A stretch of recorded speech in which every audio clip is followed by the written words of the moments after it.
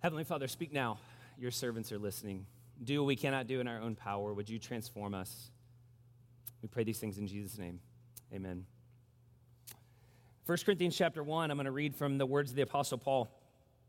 This is what Paul says, inspired by the Holy Spirit. Paul, called as an apostle of Christ Jesus by God's will, and Sosthenes, our brother, to the church of God at Corinth, to those sanctified in Christ Jesus, called as saints with all those in every place who call on the name of the Lord Jesus Christ, both their Lord and ours. Grace to you and peace from God our Father and the Lord Jesus Christ. I always thank my God for you because of the grace of God given to you in Christ Jesus, that you were enriched in him in every way, in all speech and all knowledge. In this way, the testimony about Christ was confirmed among you, so that you do not lack any spiritual gift as you eagerly wait for the revelation of our Lord Jesus Christ. He will also strengthen you to the end, so that you will be blameless in the day of our Lord Jesus Christ. God is faithful. You were called by him into fellowship with his Son, Jesus Christ, our Lord. This is the reading of the word of the Lord. Thanks be to God. So, just if you remember back to, if you were here in August, we kicked off this year what we called a year of wholeheartedness, learning as a community what it means to love God with all of our heart, mind, soul, and strength, and to love each other as God has loved us. So as we come together here in June and we kick off this new series, we're kind of wrapping up, in a sense, this year of wholeheartedness by looking at and applying the different principles and things that we've learned about wholeheartedness to the work of vocation and to the work of our vocations. And before I jump into this topic, we're going to do this a little bit different in terms of how we teach this. So as many of you know, Hannah Anderson is our visiting teacher. I encourage you, if you've not had a chance to listen to her workshops, the podcast that we're doing, she is a world-class theologian and scholar, particularly when it comes to the area of vocation. I don't know of hardly anybody that's done more work on the Imago Dei and vocation than Hannah. And so Hannah and I are actually going to co-teach this series together. Even though she lives in Roanoke, Virginia, she is dropping video segments into our sermons, so she'll be co-teaching this with me. And then in a couple weeks, at least once, if not twice, she's going to fly in and actually teach alongside of me as we unpack this in these different vocational contexts. So that's how we're going to do it. So I'm going to teach for a little bit, and then in a moment, there's going to be a video, and Hannah's going to pop on, and then I'll close this out at the end as we move towards application and communion. So let me just say this about vocation and about the importance of this series. One of the key tasks in our discipleship to Jesus is to discover and to wholeheartedly live out our vocations. So one of the key aspects of being a disciple of Jesus is discovering and wholeheartedly living out your vocation. Now, when we say vocation, I want to make sure, all we're going to do today is just kind of introduce the concept of vocation or calling. And I want to bring us into the logic of what Paul means when he says called. Because Paul doesn't mean by calling exactly what some of us think he means by vocation or calling. There's a logic that guides Paul and a momentum through the library of Scripture that we need to attend to and look at if we're going to understand calling before we go out and start applying it to some of the different contexts of vocation that we'll look at the next couple weeks. So let me give you a definition of vocation. Because when we think of vocation, for some of us, number one thing that probably pops into your mind is what? Work. But vocation is so much more than work. It's not less than work. It's so much more than work. And so I want to give you this definition. I think it's a simple way to define vocation. Vocation is our response to God's call to love him and to love others through the unique circumstances of our lives. Vocation is our response to God's call to love him and love others through the unique circumstances of our lives. Let me just break that down and unpack that, because I want to make sure we all explain, we all understand what I mean by this statement. So the first thing we see here is that vocation is a response to God's call. This word call that Paul uses 3 times in this passage here is the word, and it's actually used 17 times in the book of Corinthians, which is why we're using 1 Corinthians as kind of our framework for the series. Paul says he's called as an apostle of Jesus Christ. He talks about them being called as saints, about people calling on the name of the Lord Jesus Christ, about being called into fellowship with Jesus Christ. This word is the word kaleo in the Greek. And it simply just means to call. What is translated here to call, or kaleo in the Greek, later became known in kind of Western theology as vocation. So the Latin word vocare is the same idea here as calling or kaleo, and it's the word from which we get our word vocation. Think of vocalize. There is a calling from outside of ourselves that comes to us, to which we are to respond. Now, the primary reference in calling in Paul is about God's call to follow Jesus, right? Like there's one level in which this is just a call to be a disciple. Paul talks about being called into koinonia, called into common life, a common communion, into union with God. He's talking about salvation. We're called to follow Jesus. We're called to reorient our life. Like when Jesus shows up in the Gospels, the first thing he does is calls his disciples. He says, follow me. Follow my teaching. Follow my life. Follow me as your teacher, as your Savior. This is the pattern. The way that Jesus calls us, the way that God calls us to follow him is the pattern and the power for all other callings. It's the most foundational calling of our lives. We're called as saints. We're called as holy ones, as ones who are designed to experience wholeness in Christ. Paul's logic for invoking this word call, kaleo, he didn't just make this up out of thin air. There's a logic that Paul is dialing into in a deep kind of well of memory when it comes to this idea of calling that he draws on. And this really goes all the way back to the creation account in Genesis chapters 1 and 2. We don't have time to get into that in this message. But if you remember the creation story, chapter 1 is this beautiful piece of poetry, right? It's a beautiful piece of poetry, and there's a rhythm to the way that chapter 1 works. If you notice, who is the primary actor in Genesis chapter 1? God. In the beginning, God created the heavens and the earth. And then immediately God begins to speak in verses 2 and following in chapter 1. He begins to call out to the world. He begins to call out first to creation. It's kind of cool to think about. Even creation has a vocation. It's called to honor God. It's called to submit to God's design for flourishing. So there's this call and response where God says, let there be, and then it happens. That's the rhythm of Genesis chapter 1. Let there be, and so it was. Let there be, and so it was. Then we get on down to verse 27, and God says, let us make man in our image, in our likeness, as a representative of us, the Trinitarian presence.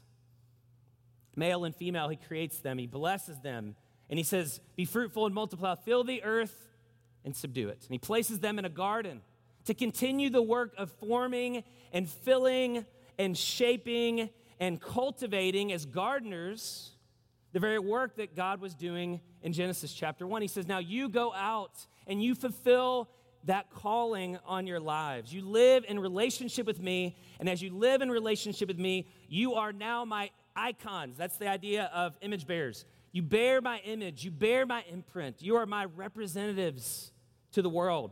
Take what you've experienced with me, the flourishing and the wholeness of a relationship with me. My presence and my purpose is extended out to the rest of the world. And this calling and response, Adam and Eve are invited into this. This becomes the pattern for the call of Abraham in Genesis chapter 12, the call of Moses in Exodus chapter 3, the call of Israel in Exodus chapter 19, the call of David and Samuel and the prophets, and ultimately the calling of God's own son, Jesus. So when Paul says you're called, he's drawing on this imagery. He's drawing on this imagination.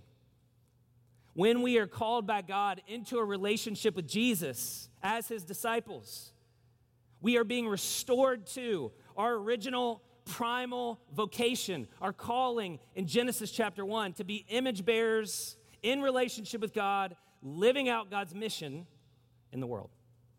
That's what Paul's doing here in 1 Corinthians. So let me just say this about vocation and just take a huge weight off of your shoulders. Whether we're talking about your work or we're talking about your family or we're talking about your commitment to celibacy, whatever it is, here's the truth that we learn about God's providence and vocation. Vocation is not something we create, but something you're called to by God.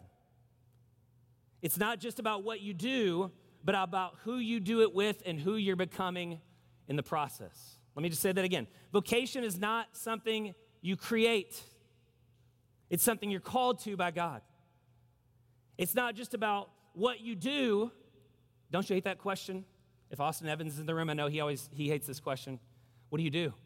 No. Who are you with? You're with God. You're living out God's calling in the world, and you're becoming a certain kind of person. That's the heart of vocation. Our vocation is always a response to a divine call. It always originates in the will of God. That's what Paul says, called an apostle by the will of God. It's first answering, not creating, but answering God's call and God's working in our lives and in the world. And surrendering to that providence, it's hard. It flies in the face of everything in the Western narrative, right? The Western narrative is one of self-creation. We're autonomous beings. Life is a blank canvas, right? You choose your own destiny, right? Like if you grow up in Indianapolis, I've heard this from people who grow up here. I hear this a lot. There's this pressure like, what do you want to do when you get older? I don't know, but I want to get out of Indianapolis. I want to make something of myself. I want to choose my path, follow my passion, write my own story. And then you end up in your 20s and 30s with what? Choice anxiety, choice paralysis, decision fatigue. I don't know, I thought I wanted to be the captain of my ship, but now it's actually kind of hard. Like the weight of destiny falling on my shoulders is pretty heavy weight. I remember when I first became a Christian as a teenager and into my young adult years, people would always ask this question, what are you going to do with your life? What's God's call in your life? And I'm like, I don't know. And it was kind of presented to me as there's a path, right? There's one path, like a tightrope. And you got to find this path, discover God's will for your life. And if you get it wrong, man, you're lost forever. There's feeling all this pressure and anxiety to get it right. And I think Paul's trying to liberate us from all of that. Paul's trying to free us from the burden of charting our own path. You don't have to figure it out. God's got this. God's good providence means that you can never be outside the will of God fully. There's a providential working that kind of surrounds our vocation. That's the foundation of our vocation. So we respond to God's call. And then notice another part of that. God calls us in the unique circumstances, social circumstances of our lives. God's call to us to love him and love other people comes in the midst of unique social circumstances. 1 Corinthians chapter 7, verse 17, Paul says this, each one must live his life in the situation the Lord assigned when God called him. This is what I command in all the churches. Notice those words, called and assigned. There's providence again at work. God has called you, and he's assigned the stations of life, the circumstances, the context of your life. And in the book of 1 Corinthians, Paul talks about not just one vocation, your work, which in America, in a place where we're becoming increasingly secularized in our overarching narrative. Work kind of takes the place of religion for us. Politics takes the place of religion for us. And that's why we've reduced vocation down to work. But in Paul's imagination in 1 Corinthians, there's multiple callings. There's not just one vocation. There are multiple vocational contexts. Paul talks about being called to a body and how to live in our bodies as stewards of our bodies. That includes our sexuality. We're called by God to have sexual integrity. That means our race and our ethnicity is determined by God. We don't choose what skin color we have, our pigmentation, our chromosomes, what family we're born into. There's a lot, It's not up to us. God assigns. He calls us to work. Paul talks about his work as an apostle. He talks about our labors as the church, as people who work inside and outside the church. He talks about family, about marriage, and about parenting. He talks about celibacy. I mean, chapter 7 is all about, should you be single or should you get married? And Paul says, by the way, you should be single in a social context where we have so elevated marriage and romance. These words come like a splash to our face. Paul says, you're going to have stress. You're going to have challenges if you get married. So we'll talk about that. Church, we're called to a body. Citizenship, we're called to be students. These are all different vocations, and each of these is sacred. None is better than another, and each has dignity and value in the eyes of God in its own right. So part of discerning our calling is understanding God's providence in our lives, the givens in our lives, our social context. Where have I been placed? What family am I in? What neighborhood do I live in? What job have I fallen into? What are the gifts? He talks in chapter 1 about being gifted. What gifts has God given me? What kind of personality has God given me? What desires? What limitations do I live within? These are all part of understanding our calling. David Benner, an author, a Christian author, says this: without de-emphasizing the value of the Bible in knowing my calling, I have come to understand an even more basic place in which God's will for me has been communicated. That is in the givens of my being. My temperament, my personality, my abilities, my interests and passions all say something about who I was called to be, not simply who I am. If I really believe that I was created by God and invited to find my place in his kingdom, I have to take seriously what God had already revealed about who I am. So there's this paradox in vocation. God's providence on the one hand, but also the invitation to discover who God's made us to be. Who God's made us to be in Christ. It's a paradox of discovery. And that's why Paul goes on to write at the end of this passage in 1 Corinthians 7, verse 21. He says, each one must live his life in the situation the Lord assigned him when God called him. This is what I command in all the churches. But if you can, become free. By all means, take advantage of the present moment or take advantage of the opportunity. Paul is talking here to a minority community without much social capital, indentured slaves, which is different than chattel slavery. We don't have time to get into that, but it's different. He's talking to women. He's talking to Gentiles. And Paul's saying, though you don't create your vocations, you must discover them and you must make choices. There is agency in our vocations. If you can get free, do it, Paul says. But if not, don't worry about it. He's not saying don't worry about it in the sense of, oh man, it won't be hard. He's saying you can still serve God in your vocation regardless of where you're at. But if you can change it, you should, and do it.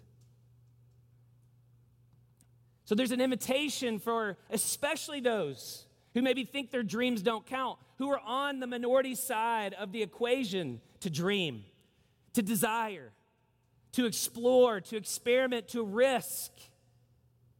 And I know, and Hannah and I have talked about this a lot, how challenging that can be for women, how challenging that can be for minorities, where your whole life is, your choices and your dreams have been dictated by other people. So there's an invitation with a new imagination to say, God, what do you have for me? What does it look like for me to live out the vocations that you've called me into? Second thing, quickly, and I'll just mention this, the purpose of vocation then is to love. And I think we know this. We've talked about this a lot. So it's a response to God, and it's a call to love, right? Paul says in 1 Corinthians 16:14, he goes on at the end of this book, your every action must be done with love. Vocation is not about making money in the interest of fulfilling my dreams and my desires for myself. It is a call to love others. It is a call to love God and to love my neighbor as myself. Let's listen as Hannah continues to unpack this for us. Well, I hope at this point that you're starting to get a glimpse of what it might mean for you in your particular life, in the life God has given you, to live out your vocation, to love Him, to love others, to come into fellowship with Jesus Christ. Now, as Brandon said, this is something that's distinct and specific to your own calling, and it's a process of discovery. We are learning how God has put us together and leaning into the lives that He's given us in order to live out this calling to love God and to love our neighbor as ourselves. But you don't have to get very far down that process of discovery, that road of pursuing vocation, before you hit some hurdles. Because you know as well as I do that it's not as simple as just deciding what to do and then go doing it. Maybe you have a very clear idea of what you think you are called to do. Maybe you have a very clear calling to relationships, to a community. And yet, as you try to work out that calling, you find yourself frustrated. You find that your efforts and your relationships aren't bringing forth the fruit that you think they should bring forth. So what's going on here? Are you in the wrong calling? Have you somehow missed your vocation? Probably not. Probably what's going on is that you simply live in a broken world. And to understand what it means to pursue our calling within the brokenness, we need to go back to the scripture, we need to go back to 1 Corinthians, and we need to go back to Genesis again. Now, within the book of 1 Corinthians, Paul is over and over again talking about this calling. He is called to be an apostle. We are called into fellowship with Jesus Christ. But when he speaks about these things that we're called to, he invariably couches it in context of the world that we live in.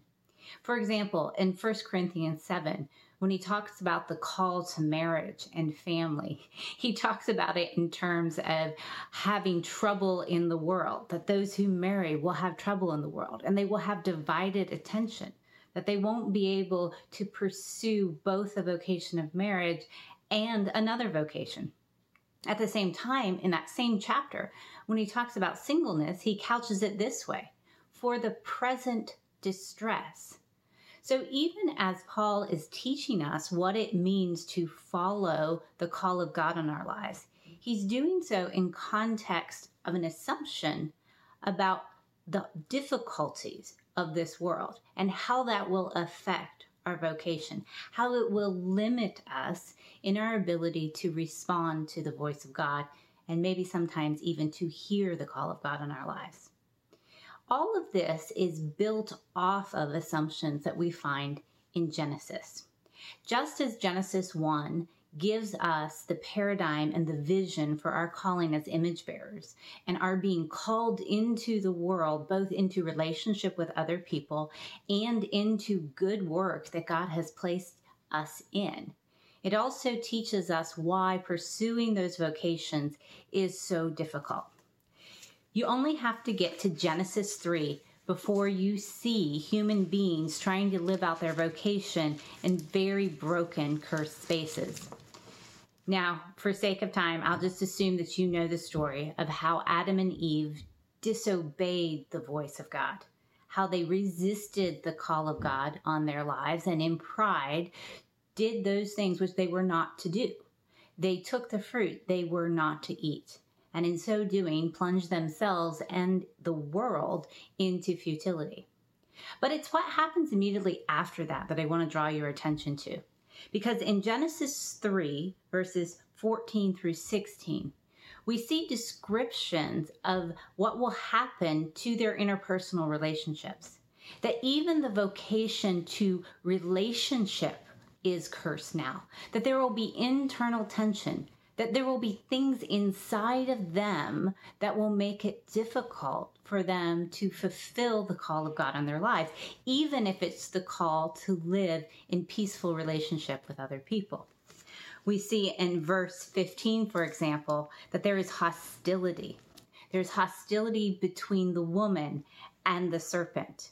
We see in verse 16 that the woman's body will be cursed. Her very body that she exists in is going to have to put up with the pain of labor of bringing children into the world. And between the man and the woman, their own relationship will be cursed with this tension between them. And so even though they are called to this work of relationship, they are called to this work of being fruitful and multiplying, it's not going to go easily. And we only have to go a few verses down to see how this curse extends even to the work that they're doing outside of their bodies.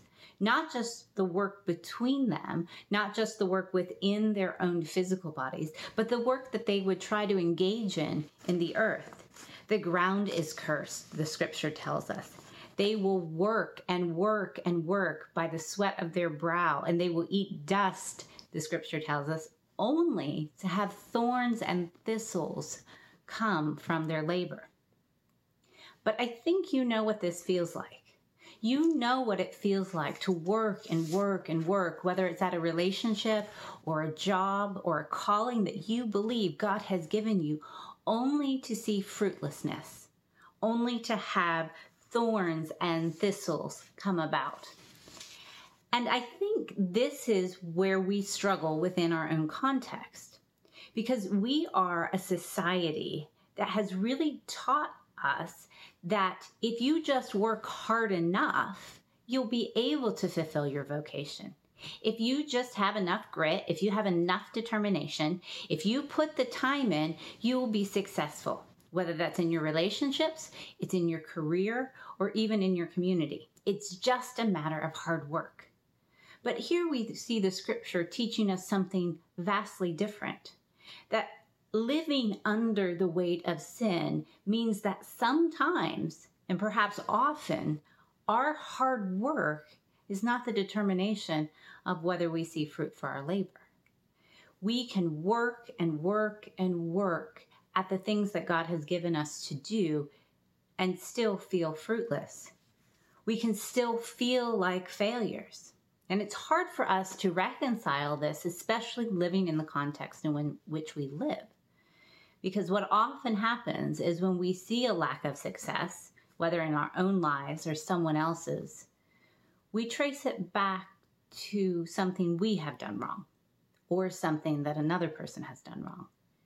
And perhaps this is true. It is true that we can be lazy or we can inhibit our own growth by a lack of surrender, or perhaps we have fear that is holding us back. All of these things can hold us back. But I think what we need to understand as well is that we exist in a larger brokenness.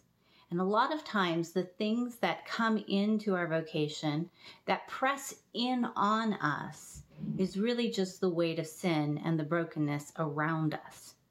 And so as you begin this process of discerning how to live out your vocations, how to live out your callings, I just want to remind you of the testimony of Scripture, that this is a difficult thing, that there are going to be hurdles and challenges, and you shouldn't be surprised when they come.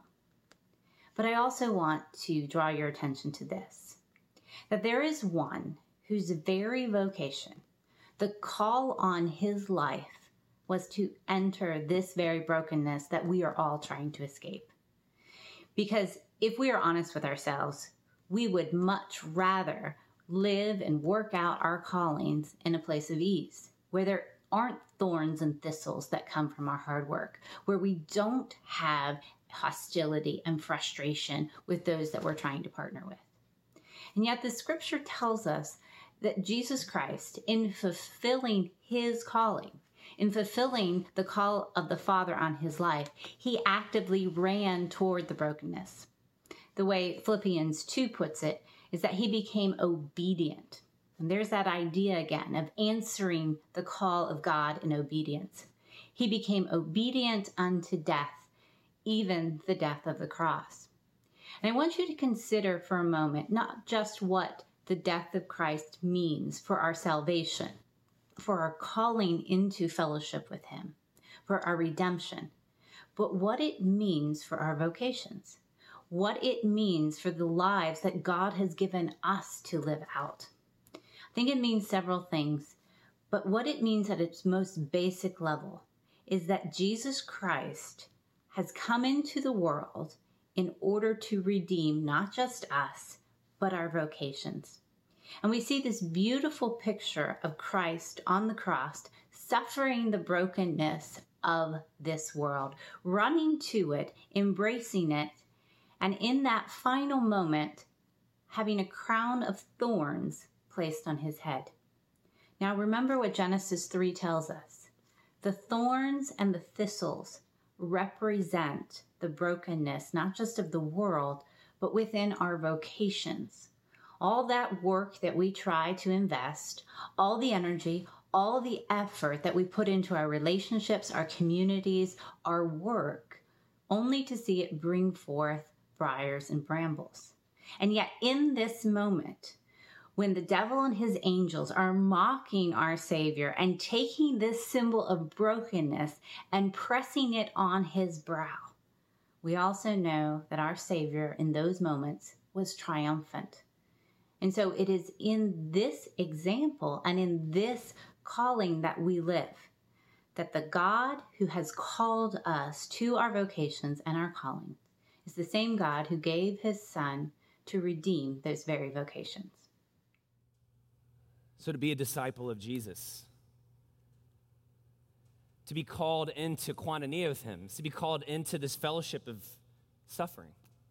To be a disciple means to be with Jesus, to become like him, and to learn to do what he did in the world. And like Jesus, with his Spirit in us by faith through grace, we too must live out our vocations redemptively, but within the sinful constraints and the limitations and the sinfulness of the curse as we wait for the full, as Paul says, the full revealing of Jesus' new kingdom here on the earth. And this is why your vocation feels so hard at times. It feels difficult. It feels pointless and futile and empty many times and exhausting all the time. Now, I want you just to take a moment and I want you to think about the different vocations, the different callings that God has placed you in, has assigned to you right now. We're going to talk about all of these over the next several weeks. We're going to talk about the calling to our body and the frustrations of living within the constraints of this meat, this body right here, in all of its glory. We're going to talk about our work. We're going to talk about family, both biological and spiritual family, celibacy and marriage. We're going to talk about church. But I want you just for a moment to think about your vocations. Maybe throw that slide back up at the vocational context. And I want you to think about what you're carrying right now. The frustrations, the suffering, the limitations that you're living under, that you're chafing against, that you, if you could just wave a magic wand, would love to just wave away and escape. Think about the frustrations of being in your body, the shame that you maybe carry about your appearance, your weight, your height, your eye color, your skin color. The chronic illnesses that we carry in our body living in a broken world. Aging and what that does to our bodies. Unfulfilled sexual desires that we carry in our bodies. We long to be fulfilled, and yet we don't ever seem to get what we want. Think about your work. How many of you feel stuck in your jobs? How many of you are unemployed or underemployed in this season? And maybe you're not an entrepreneur, you're not in the tech world, you're in a blue-collar job, a vocational job. Maybe you went to technical school and got trained, or maybe you're an artist, or maybe you're an essential worker. Nobody's writing books or holding conferences about your job. Maybe you're successful and you're all of those things I just mentioned, but you feel empty on the inside. You feel bankrupt where it really counts. Maybe you're working at home. How about this? As a mom who's not paid, and you're wondering, does my vocation matter because I don't get a paycheck? At least not in the U.S. You think about your family and the struggles of being single, right? Maybe some of you want to be married, maybe some of you don't, but still you're single, and you feel the loneliness and the pain, and you walk out even into church, and it seems like everybody's paired off. Everybody's got their family except for you. Maybe you struggle with same-sex attraction. Maybe you identify as a gay Christian, and you're trying to live a celibate life. And you're walking in that space of what does it look like for me to be faithful to God and take up the vocation of being single and celibate and committed to God with my sexuality. But in a world, especially in the church, where that's so hard, and you struggle. Maybe you're frustrated in your marriage. Maybe you are experiencing infertility and not able to have children like you thought that you were. You have a special needs child. Maybe we think about the vocation of our church lives, called to be a part of a body. You don't feel like you're exercising your gifts, that your gifts are not being seen, that your voice is not being heard. You're struggling to find real community, and you feel like the church is so fake and so superficial. Maybe you've been displaced during the pandemic, and the people that you loved all of a sudden went crazy the last year. And now you find yourself here. You're like, what am I doing? I don't even know these people. We got wounds from the past. I mean, all of these things are at play. And I don't know what that looks like for you, but I'm just trying to establish some categories for what Hannah's talking about. Our vocations are hard. They involve thorns and thistles. And I just want to issue four quick, I'm just going to say these. 4 quick invitations for us as we start this series on vocation. The first thing as we look at the struggles of our vocation is an invitation to just lament. You look at these things and maybe just to list these things out and be honest about them. Stop pressing them down. Stop acting like they're not there. Stop showing up at church and saying everything's awesome when it's not. We should be a place where it's hard. And it's okay to say, hey, my vocation has not worked out the way that I thought. My marriage hasn't worked out the way that I thought. My singleness hasn't panned out like I thought. My job's not working out like I thought. And we need to just grieve that. Just say, hey, I'm lamenting this. God, I don't know what to do with this, but I just need to grieve it. I need to share this struggle with somebody else. So there's an invitation to lament. There's an invitation to surrender. An invitation to surrender. So many of us have been living our vocations as if we are creating them rather than being called to them. We have pretended as if we are sovereign over the vocational pathways of our lives, and we're not.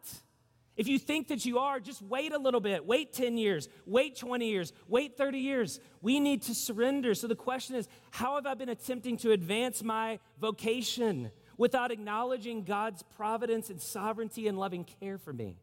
And how might that be creating the anxiety that I'm walking in, the sadness that I'm walking in, the arrogance that I carry, my posture as I talk about my success and my vocation?